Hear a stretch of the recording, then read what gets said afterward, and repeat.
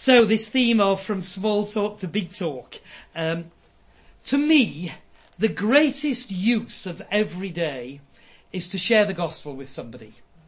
I think it's a wonderful thing, at last thing at night, just to reflect on what has happened over the day. And to me, a day is redeemed if I've been able to share the gospel with some unconverted friend.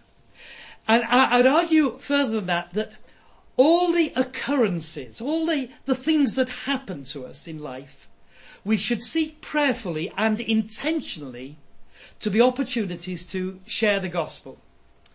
David Earnshaw, again, if I may mention him, and if I can just pinch one of his illustrations, he showed me a book that he'd been reading, the biography of R.C. Morgan. Now, most of us have never heard of R.C. Morgan, but he was the editor of a Christian newspaper in the Victorian era. He had two sons. One of those sons wrote his biography. The other son had gone swimming. As a teenager, he'd just gone swimming in a river in London. It wasn't the Thames, I've forgotten which one it was. But some, I suppose, mischievous boys had taken down the sign in the river which said, "Danger, currents, don't swim here." But they'd removed it. So R.C. Morgan's son just, he saw it, he was innocent. He took off his clothes, he put the clothes down by the riverside and he went swimming. But he got into difficulty. And he put out his arm, crying for help, but those same boys just kicked his arm. And he drowned. Now, those same boys went and rifled through his clothes and took everything they could. But in some ways that's an incidental, because quickly news got to R.C. Morgan. So quickly, of course, he left the office where he was working and made his way to the site where he'd heard that his brother had been drowned. By the time he arrived, there was quite a crowd gathered by the shoreline. And the police were there trying to dredge the river and get the body of this boy. And of course, eventually, the body was brought up. And there was his son, and they laid him on the shore. And, well, what would you do now if you were R.C. Morgan? With the dead body of his son in front of him, but the crowd looking on, he stood, and you can imagine the tears in his eyes as he said, I want you all to know, this is my son, and I'm absolutely heartbroken. But I do want you to know as well, my son was a Christian, and he is now in heaven. And he went on at that moment to preach the gospel. Talk about taking the opportunities of life. Well, R.C. Morgan's other son is the one who wrote the biographies of his father, and he puts a little footnote then. Now, if I'd been him, I would have put it in the main body of the text. But anyway, he just used it as a footnote, and he said, 20 years later, I found myself in a hosiery shop, and I felt constrained to witness to the person behind the counter. And the man behind the counter said, well, actually, I am a Christian. But he was just wanting to check and make sure. He said, well, all right, when did you become a Christian? How did you become a Christian? And this is what the shopkeeper said. 20 years ago, I was in a crowd, and we were watching the police dredge the river to pull up a body. And sure enough, they did. And do you know, it was a young boy who drowned, but the father, he just stood and spoke, and he preached the gospel. And there and then I was converted to Christ. Can you imagine how this biographer felt? His father had preached, this man was converted, his son had died, but wow, a person had been converted. The idea of going into every new day with the intention of sharing the gospel and taking the very things that happen to us as opportunities. Well, Tony read to us from Mark 4. It's a lovely, lovely parable, isn't it? And there's so much in it. But I want to draw from it, if I may, 4 practical truths. And I want to be very practical tonight. I want to tell stories, of course, but I want to be practical and sort of encourage and help us in our personal evangelism. I want to say, first of all, that we need to get the right seed. So Jesus speaks about the kingdom of heaven, and he says, look, it's about sowing seed. But we need to get the right seed. Jesus didn't say the kingdom of God is about giving porridge for the poor. Jesus didn't say the kingdom of God is about giving flip-flops to those who are inebriated after Saturday night revelling. The kingdom of God is as a man going out to sow seed. If you want to put it differently, but I think this is what it's saying, the kingdom of God is getting the word of God into the hearts and minds of men and women. God's work is done through his word, and it's getting the word into the thinking and the attitude of those whom we're meeting. Evangelism is proclaiming the gospel to non-Christians who are listening. We are wanting to sow seed into people's hearts.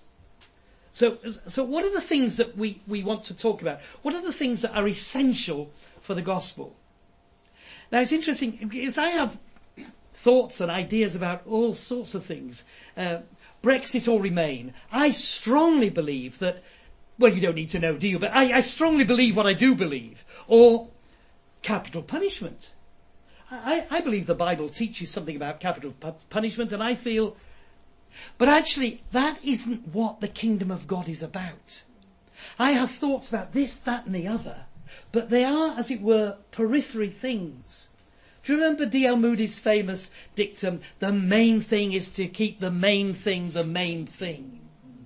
So what is the main thing that we're to keep the main thing?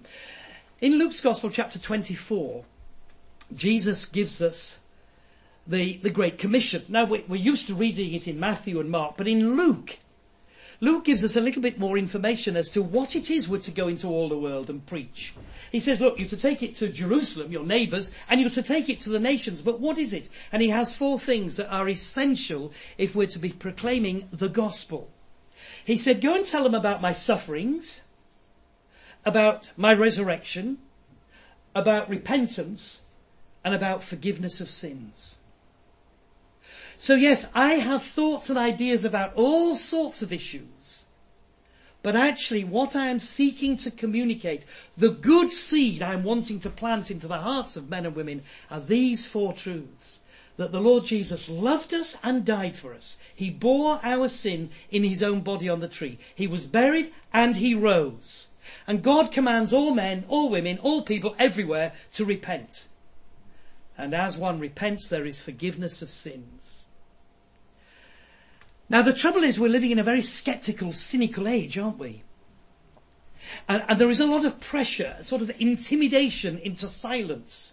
If you're working for the government, in the National Health Service, in education, in social services, or in civil service, the pressure is immense. I was talking to a guy who's involved with the Pilgrim Friends Society on Saturday, and I said, how long have you been doing this? And he gave the answer, and I said, what were you doing before? He said, I worked for the Home Office, but he said, I could not cope with it. They would not let me speak about Christ, and I couldn't continue. Interesting, isn't it? And yet, we are rubbing shoulders with, day by day, colleagues at work, people, I don't know, in the school playground, or at the school gate, or in the shops, in the offices, on the bus, on the train, our neighbours, our relatives.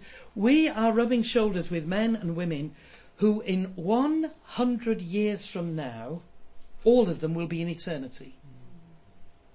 And they'll either be with the Lord or lost forever. Do you know Rodin's famous sculpture of the Thinker? We have a model of that. It's actually on our bedroom next to the window, and I find it a very, very powerful sculpture. Rodin, who was not a believer at all, he was a humanist. He sculptured that, and he tells us what the thinker is thinking about. Most people think it's just philosophical, but Rodin tells us no. It was actually sculptured to go above a long sculpture which is in Paris called The Gates of Hell, and it was meant to go there. It never did go there, but he says the thinker is thinking about the plight of people in hell. And I wonder whether we've lost some of that in our sort of casual society, which is, I don't know, just be mediocre about everything. Don't get too excited. Don't be passionate about anything. Don't be over the top. And we don't want to come across as over the top. Yet men and women all around us are lost and yet have an eternal destiny. They need to hear this gospel. So here is the Lord Jesus at the end of his ministry on earth, about to ascend to heaven, and he gives the Great Commission. The Great Commission is not to discuss theology over a latte. The Great Commission is to go into all the world and preach the gospel to every creature. But we take it so lightly. And yet, when we focus on the issues which Scripture says, Jesus said, are so central, when we focus on those, there is a power.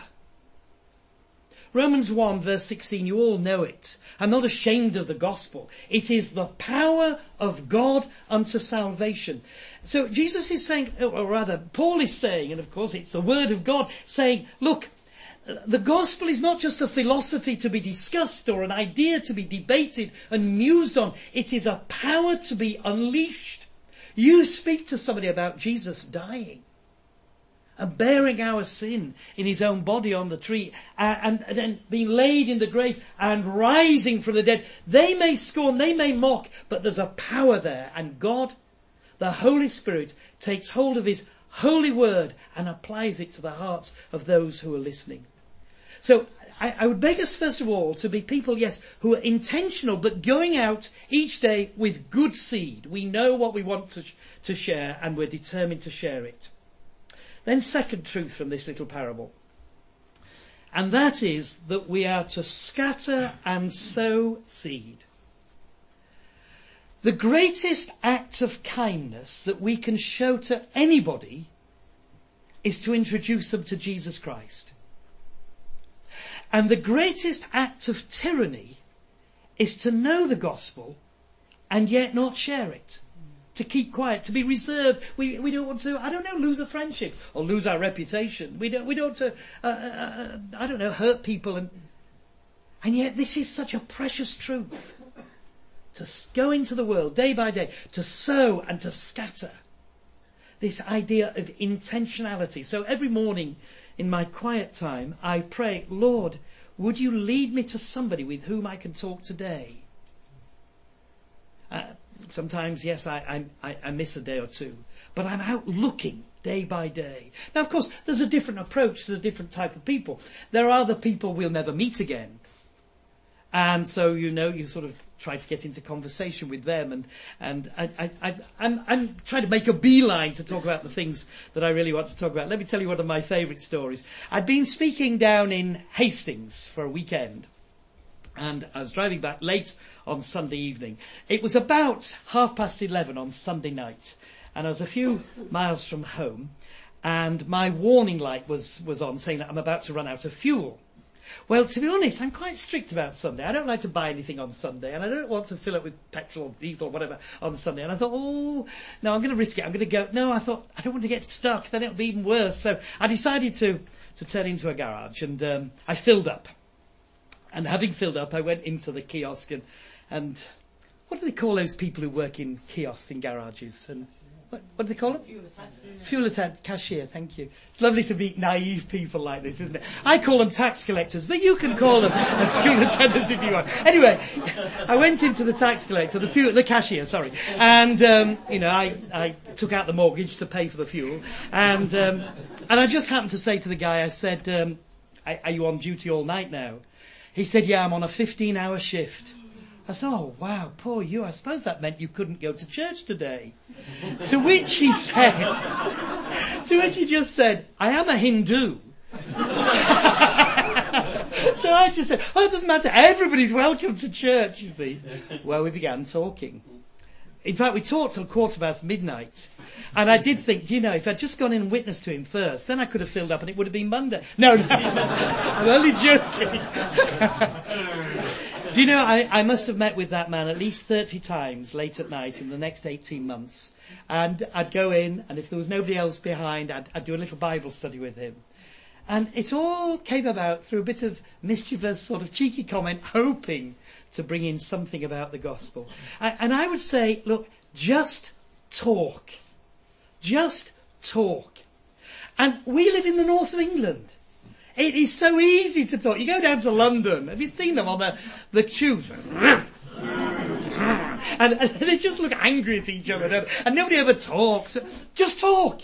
In a bus queue. the supermarket checkout, the people you just bump into. Just talk. Talk about anything. Talk about everything. Talk about, I don't know, the weather, the wedding on Saturday. Talk about what you've seen on Saturday. Just talk. But as you talk, in a nice, not over the top, not aggressive, but in a winsome sort of way, seek to introduce something about the Lord.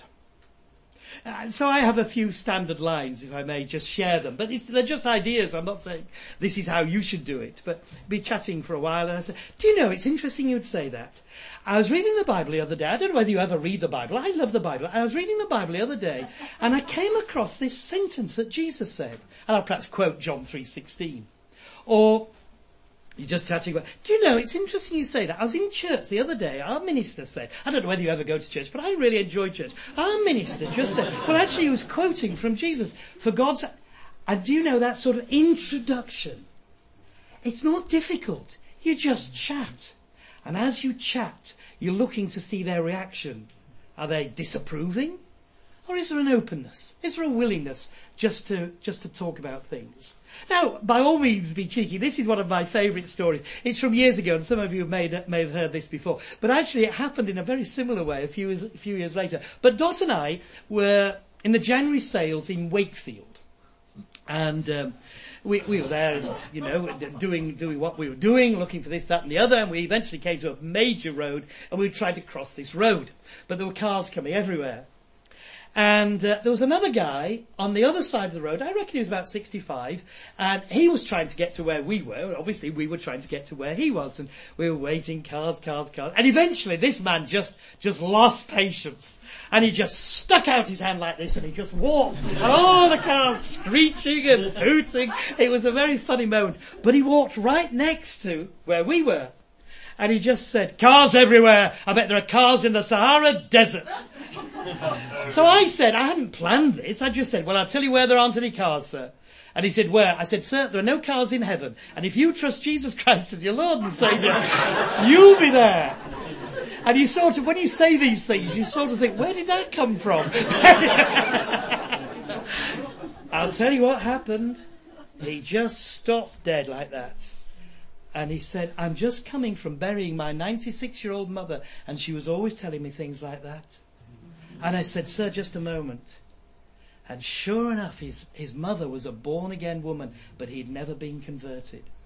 Now, some of you will say, oh, well, Roger, it's all right for you. You do things like that. We're just not like that. But we can all talk. We can all just chatter. We can all just be friendly. And it's amazing who is willing just to open up. So I found myself, I don't know why I was there, but I found myself in the Indian takeaway shop last Thursday. And, hey, do you know those Muslim men? They're very open to talk. They really are. You're waiting. And if you have a really good conversation, you think, oh, I hope this will take a long time. And if you're not, you think, I wish you'd hurry up. But there's an openness. There's a willingness. Or on Friday night, I was sitting on a bus going from the centre of Leicester to a young people's meeting on the outskirts of Leicester. And a lady came and sat next to me. And I thought, oh, how did I get into conversation with her? And the bus journey was going on, and we weren't talking at all. It's always a bit embarrassing when you're a man talking to a lady like this. And then she yawned, one almighty yawn, you see. And I said, oh, wow, have you had a tough day? She said, yeah, I'm just looking forward to getting home and putting up my feet. I said, do you know where I'm going? Go on, she said. Well, away I went, you see. And I don't think she was that interested, but she took a tract at the end. But there are all the time, we're just bumping into people, and it's this idea of prayerful intentionality. Now, we can't be like that with our neighbours, or our relatives, or our colleagues. There needs with those people to be a sort of prayerful looking for the Lord to open the door. And it may take a long time before that door of opportunity comes. We lived in the house where we're in now for 16 years before I witnessed to my next door neighbours in a thorough sort of way. Now, we'd talked to them once or twice, but they'd never shown any interest. We'd invited them to one or two things, but they'd never really shown any interest. And then one day I was in my study, which is our garage really, and I was just looking out, and I saw my next door neighbour at the end of our little drive, and she was crying. So I quickly went out and said, what's the matter? And she said, my sister has just died. Well, we talked, and the next day I went round to see her and her husband, and I gave them a book and we talked together. I don't know that they're interested even now in the things of the Lord, but it was that waiting for the right moment. Now, in doing that, there needs to be prayerfulness. And if I may, I just want to talk about something that's quite a burden for my heart. To those of you who are getting on in years and are grandparents, we really need to be crying out to the Lord for our grandchildren.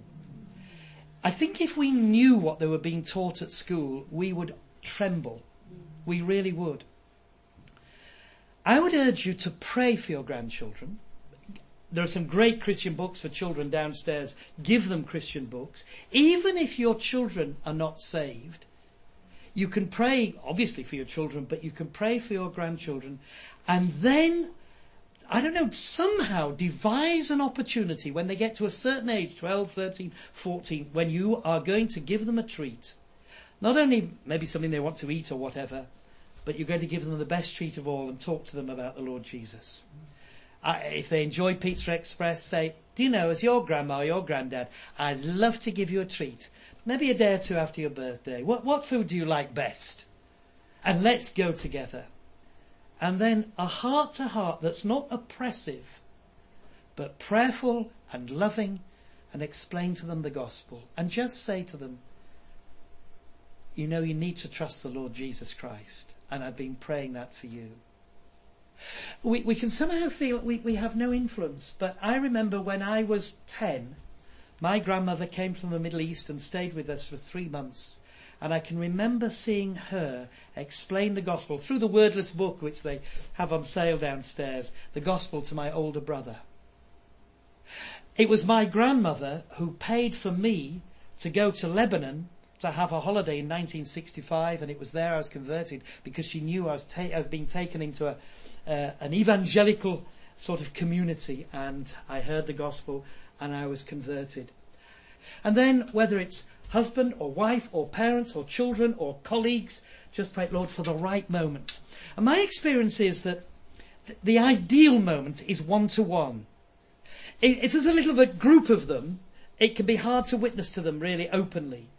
You may find yourself in a situation where, yes, you are witnessing to a group, but ideally one-to-one, and there can be a new openness. But when there's a group, what's quite fascinating is that sometimes one person is quite antagonistic and another person says nothing, but the one who's saying nothing is probably the one who's taking it all on board and listening. That's my experience. And just because somebody gives the initial appearance of not being interested, don't assume that they are not interested.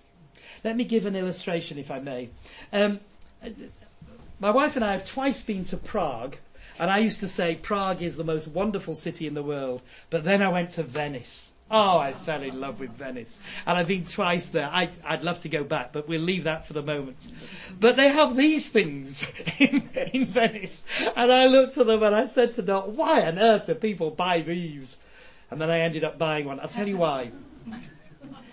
I was in a situation, Dot and I had gone into a paper-making shop in Venice. And we got speaking to the lady behind the counter. As it happened, she was Australian, and we began to talk. And she'd been involved with Christians, but she'd been put off. I won't go into all the story. But the more she talked, the initial disinterest, the face, the facade she put on, began to drop.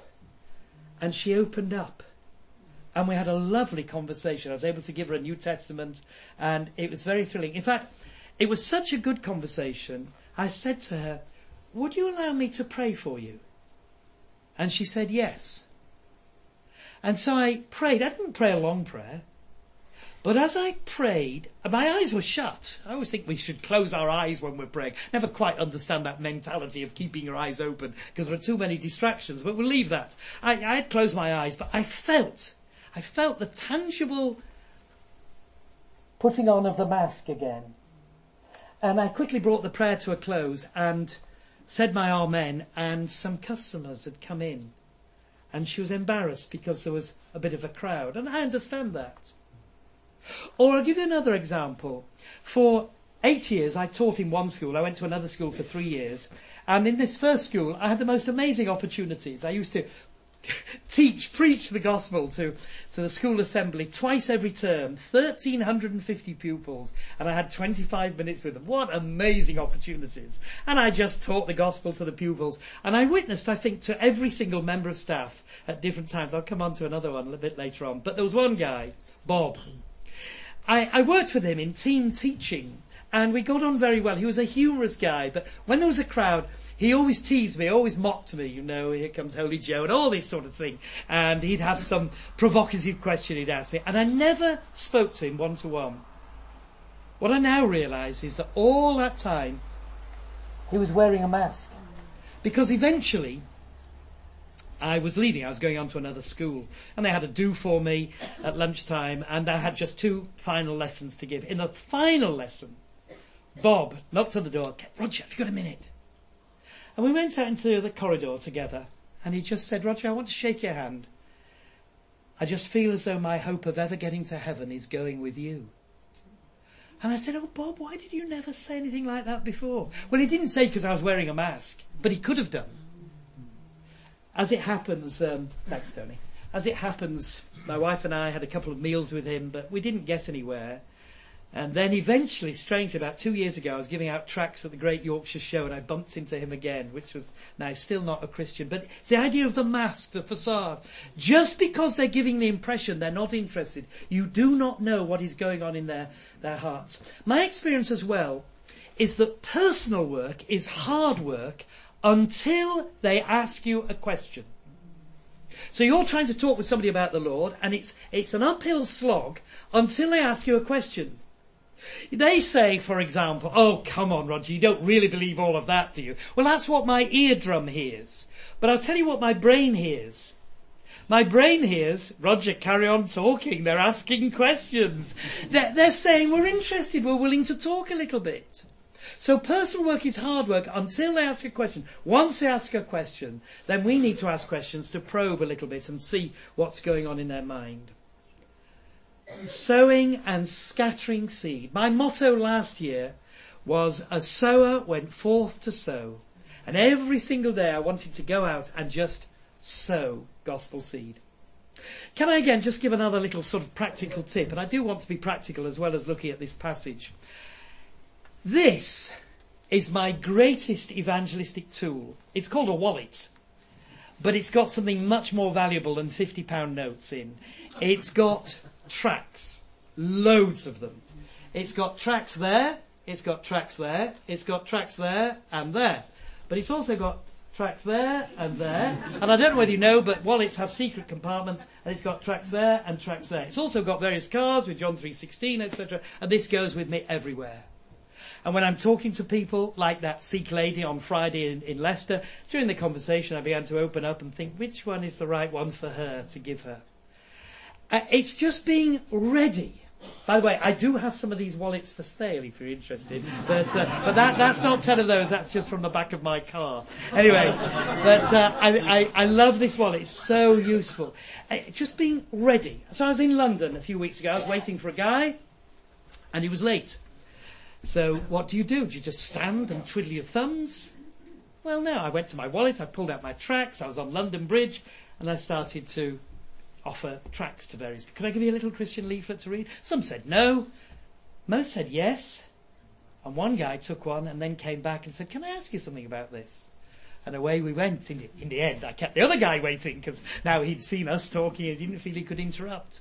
It's redeeming the time. It's making use of opportunities. You find yourself on a railway station. You find yourself killing time here or there. Well, to have something just to pass on and seek to get into conversation. I suppose what I'm talking about now, if I can go to the book of Ruth in your thinking, is gleaning. Billy Graham was a reaper. He preached somewhere, 35,000 people came there. I've never talked to 5,000 people in my life, but 35,000 people come and hear Billy Graham preach. And what does he do? He preaches the gospel, he takes his sickle and whoosh, and he's got a great big bundle of people who profess faith. Praise God for that. I'm not that sort of reaper, but I'm a gleaner. Do you remember Ruth went into the feels to glean.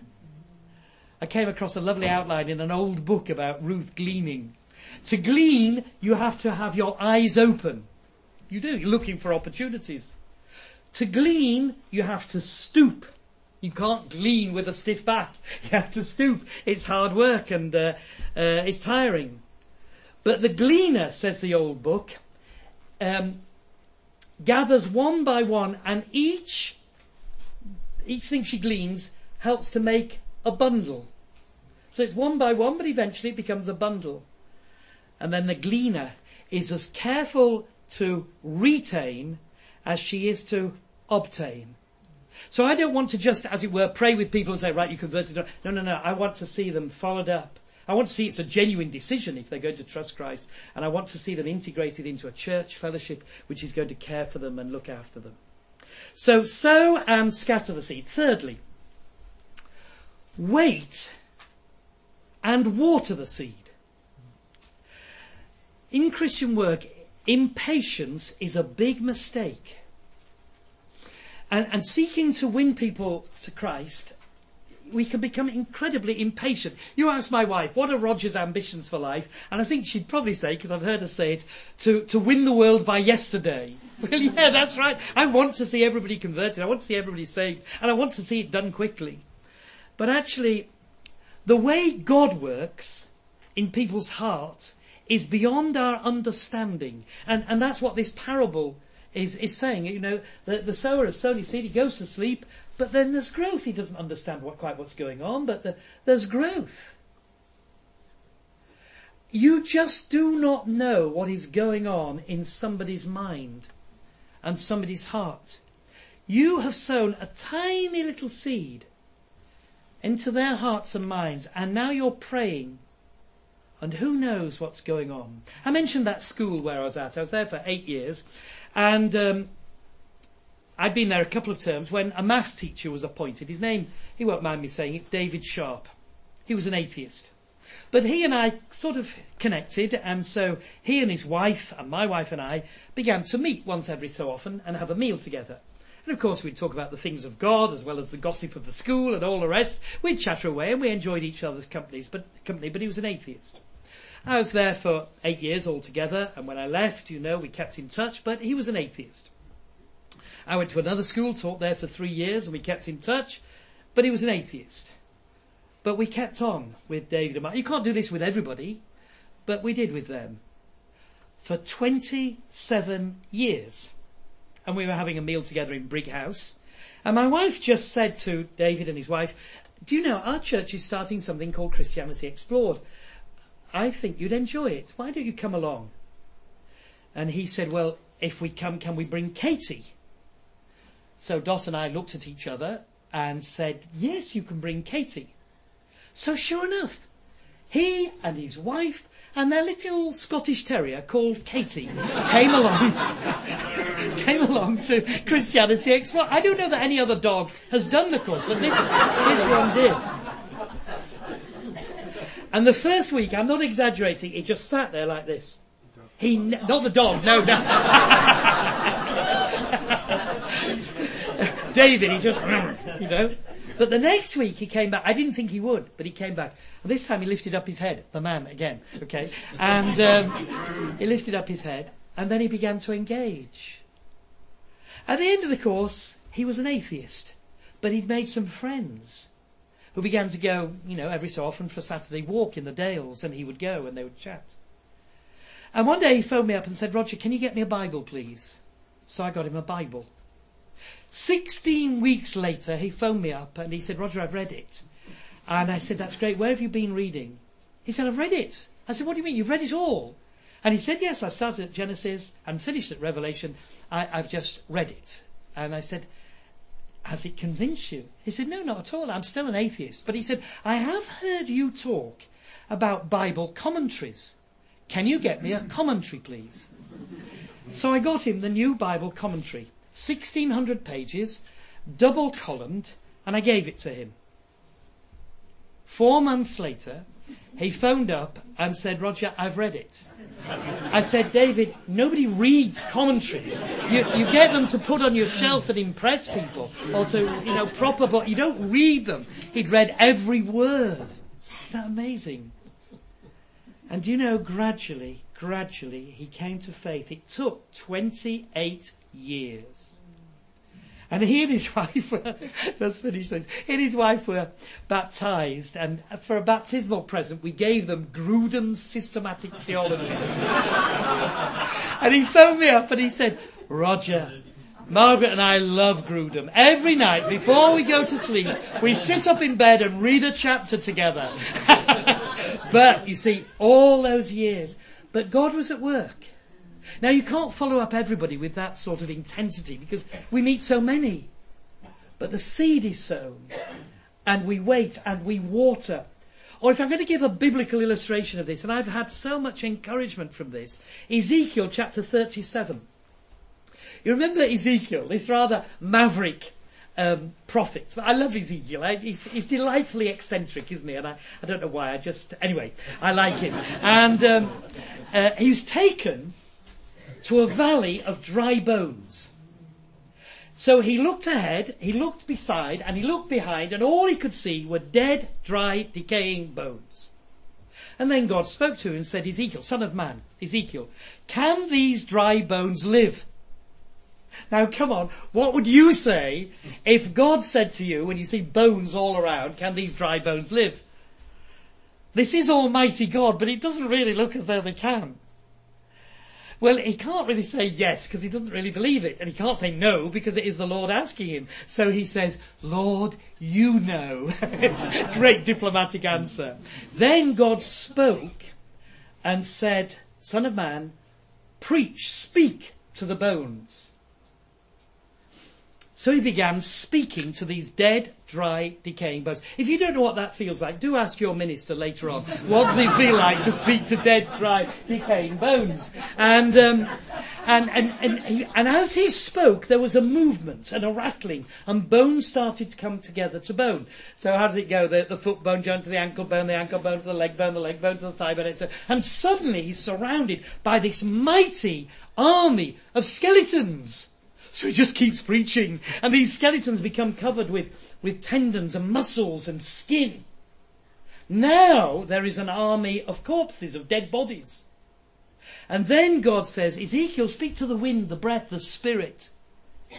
And he speaks to the wind, the breath, the spirit, and the spirit comes and transforms that army of corpses into a mighty living army. Now, you read on, and this is talking about the nation of Israel and God's purposes still for the nation of Israel. But there's a principle here.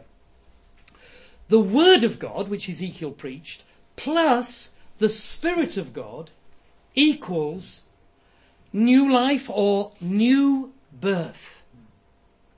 We scatter gospel seed and we wait and we water because we pray, God, would you take hold of that seed? Would you speak through what's just been accomplished by me scattering it? And Lord, would you do something? And the Word of God plus the Spirit of God equals new life. We just never know. So when I sit on a train or a tube in London or a bus, I always just put a tract underneath my bottom so that when I stand up and walk away, there's a tract. But I pray, Lord, would you just speak through that? Or you're sitting down for your 5 o'clock meal and the phone goes and you pick up the phone and it's somebody trying to sell you life assurance. Isn't that wonderful? They are in Bangladesh. I've never been to Bangladesh in my life. They are paying for the phone call, and as you know, coming from where I come from, that's quite important. They're paying and they want to talk to me. So Rob phones from Calcutta. And I began to talk. I forgot what he was trying to sell me, but I began to talk about the Lord to him. And he talked for a few minutes, and then he suddenly said, "Oh, I must go now, my supervisor's coming." Bing! And that was that. 10 minutes later, the phone went. I pick it up. He's gone! And we talked. In fact, night by night he used to phone me up like this and we'd talk. Eventually I sent some literature to him, some books, and he phoned me up a bit later on and said, there's a spelling mistake on page 72. So I checked and there was. And eventually he said, I'm going to university now. I've enjoyed talking. I don't know that he was ever converted. I sent him a New Testament and some books. But do you know that Christmas, a few months later he phoned out. I said, I just wanted to say Happy Christmas, Roger. And who knows? Just there. We scatter, we sow, and we pray. Now, I would beg us all to do this not in an aggressive way, not in a brash, brazen way. Remember, the people to whom we are speaking and sharing and sowing gospel seed into their hearts are not our enemies. They are as we once were. We want them to be as we are now. We love them. Do you know that phrase? All sorts of people are supposed to have said it initially. Be kind, you do not know what battles people are fighting. I was speaking at a sports camp. Do I look? Anyway, never mind.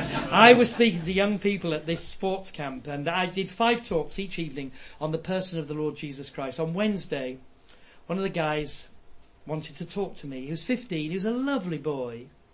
And he said, I want to talk privately. So we just moved away from the crowd. And I said, what's your name? And he said, my name's Jonah. And I said, okay, what's the trouble, Jonah? This is what he said. I'll never forget this moment. He said, Roger, 11 years ago, you buried my dad. And I said, are you Jonah so-and-so? And he said, yes. I said, oh, wow, I did, you're right. He said, Roger, I miss him so much, but I don't know anything about him. So I said, well, Jonah, let me tell you about your dad. He was one of the loveliest Christian men that I ever knew. And he would be thrilled that you are here now. And we began to talk. But when I was speaking to that crowd of teenagers, I had no idea he was there. Reminds me of the Leeds hospital chaplain who said to me that he used to go and visit one particular Christian who was dying. And he'd go every day and he'd pray with him, read the Bible. And then he'd go to the bed next to him and say, is there anything I can do for you? And the man said, no. Well, day after day, anything I can do? No. And one day, is there anything I can do for you? No, but there are some things I wish you could undo for me. That's what he said. The people to whom we are sharing the gospel have all sorts of pains and anxieties and burdens. They can have the facade of being everything okay, thank you, but we do not know what is going on in their hearts and minds. We are not out to win an argument. We are out to introduce people to the Lord Jesus Christ. And then one fourth truth I want to draw from this parable. We are to harvest and hold on to the seed. Jesus talks about, when the time of harvest comes, you put in the sickle and you gather the harvest. And this is very hard. Last year I mentioned that my motto was, a sower went forth to sow. This year my motto, taken from the words of the Lord Jesus, I want him to make me a fisher of men. I don't just want to sow, I want to harvest. I don't want to just fish so I'm influencing fish. I want to actually catch the fish. I'd love to have a net and get a huge shoal of fish. But if I just got one here and one there, whether it's a small little tiddler or a big, whatever a big fish is, I want to be a fisher of men, and I'm praying specifically for that. And I wonder whether we have the ability to actually lead somebody to Christ. The Christian is not to, if I can use the title, call the midwife. If somebody's interested in becoming a Christian, they're asking us questions, they want to know, we don't have to call some senior Christian. Praise God for ministers and pastors, but we don't rely on them to be the only one who can lead a soul to Christ. But there does need to be spiritual wisdom. A midwife doesn't try and bring the baby to birth before it's time. And I've known this, people who've, sort of imposed on folk the need to pray a prayer and get right with God, and the spiritual damage that does. I remember years ago I was running a group of young life with some others in Garforth, east of Leeds, and there were 2 girls who came for maybe 6-8 months, and then we took them to an evangelistic meeting, and it was a fine meeting in many ways, but they went forward at the appeal, and I was thrilled, but they weren't quite ready, and they knew they weren't, but the person who counselled them insisted they prayed. And in the car back, they said what had happened. And we never saw them again. Now the Lord knows, and it's in His hands, but it sort of haunted me as that. I don't want to be so reticent, so, as it were, unbelieving, that I feel, nobody could ever be converted through my labours, my witness, my seed sowing. But I don't want to be pushy. I don't want to be like a child, constantly digging away the earth to see how the seed is progressing. This is God's work. We sow, and we wait, and yes, we long for that opportunity to harvest and to hold on to keep them. Having a sense of expectation. And if I'm being honest with you, I sort of fear I've lost this a little bit in my personal work. In missions, I expect people to be converted. And there's been prayer and preparation, and people are brought along, and it's very conducive. They're listening, etc. I expect people to be converted. Do I expect somebody to be converted through my witness today? To a garage attendant, to a shopkeeper, to somebody I happen to meet on the street, to the guy who has the fish and chip shop or whatever. I don't know that I do. Maybe I've lost something. You know that lovely story, whether it's true or not, of Charles Haddon Spurgeon, who had one of his students say to him, "Mr. Spurgeon, I'm preaching the gospel Sunday by Sunday, but nobody's ever converted." To which apparently Spurgeon said, "Now, you don't expect people to be converted every week, do you?" He said, "No." He said, "Well, that's why they're not." Interesting. That sense of, Lord, I'm going out into this day. There's a needy world out there. And yes, I want to sow, but I'd love to harvest as well. I wonder if we really pray to that end. Lead me to some soul today. Oh, teach me, Lord, just what to say. Friends of mine are lost in sin and cannot find the way. Few there are who seem to care, and few there are who pray. Melt my heart and fill my life to win some soul today. Do you remember singing that years ago? We used to sing it in Young Life. And you say, Roger, we're living in tough times. We are. And there is a spiritual dearth at the moment. I've just begun reading in 2 Kings, but last week I was in 1 Kings. And I came across this, chapter 20, verse 28. The Syrians were defeated in battle. But if you look up chapter 20, verse 28, God gives the reason. And it's because they were blaspheming and misrepresenting who the Lord is. He's not the Lord of the valleys, he's only the Lord of the hills. And it was a blasphemous misrepresentation of God. And so God defeats them. We're living in an age when the BBC, the government, the educationalists, generally speaking, are misrepresenting and blaspheming the Lord. But where sin abounds, does grace much more abound? I know it's written for individuals, but wasn't that the case in the time of Wesley and Whitfield and what happened for the next century and a half? Sin abounding, but grace abounded much. Could God save your neighbour? About 3, 4, 5 years ago, I forget exactly now, the Leicester Mercury had a front page picture of a house with broken windows looking completely neglected, and their headline on the front page was "Neighbours from Hell." Down their street was a Christian. I've forgotten whether he was an odd job man or a carpenter or whatever else, but he was very stirred by this. And a day or two later he went up to the house and knocked on the door. He'd never seen them to talk to before, but he said, "I saw the newspaper headline. I just want to say, I really feel for you. But look, I am an odd job man," or whatever he said. "I'd love to help you just get this sorted out, and it'd be my privilege." And they allowed him. And he won them to Christ. There are people we can write off, but God can work. God can work. And I'm just begging us to have this intentionality that says, "Lord, today, I'd love to speak to somebody." Or maybe just write a postcard. with something evangelistic and pop it in the post to encourage somebody, point them to Christ, or a letter. There'll be a little gift to somebody. And talking about gifts, when Christmas comes, okay, I think it's about 32 weeks to Christmas, so it's nearly here, but it's, hey, you've got great resource just downstairs, and some of these books are so cheap. Why not wrap them up with a box of chocolates and give them to your postman, the milkman, who comes to your house, the bailiffs, whoever it is, just give them away as presents. And every so often, something special, those occurrences, will happen in your life. I was talking to David Ford. I can't see him now, but is he here? David, there we are. He was 50. He looks much older, but he was 50 last week. So what did he do? He put on a special event for how many of your guests? 76. And they had a program, they had fun, they had food, and then he shared his testimony with these 76 relatives and friends. Now, I don't know, some of you look as though it's long since you had your 50th birthday, but wouldn't it be great to invite 90 friends to your 90th? Or your 80th? Or you've got a wedding anniversary? Or you're moving house? Or you're leaving a job? Or you're starting a new job?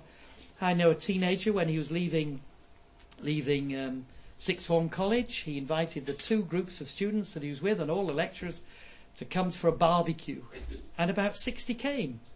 And the gospel was preached. The man was invited to share the gospel. But it's interesting, it was me actually, I'm sorry, but I got Werner Wright, the professor of medicine, to speak and share the gospel. And yesterday, on the politics programme, they were interviewing one of these political leaders, the thinkers. And he was at that barbecue all those years ago. And, yeah, okay, they don't want to interview me about my political thoughts. I don't blame them, but I think they're better than his. We'll leave that, though. But you just don't know. I'm just suggesting this attitude that says, we have the most valuable seed in the world. Let's scatter it. Let's sow it. And then we'll wait and we'll water. And who knows, with the grace of God, we may just be able to harvest and hoard. And all for the glory of the Lord Jesus. I'd like to close with a prayer. It's a prayer, again, I learned when I was in Young Life. It's a lovely, lovely hymn, and not particularly known, but this is the final verse, and I'd like to pray it as a prayer for us, and I'll pray the chorus as well. So let's pray, and then Tony will announce the final hymn.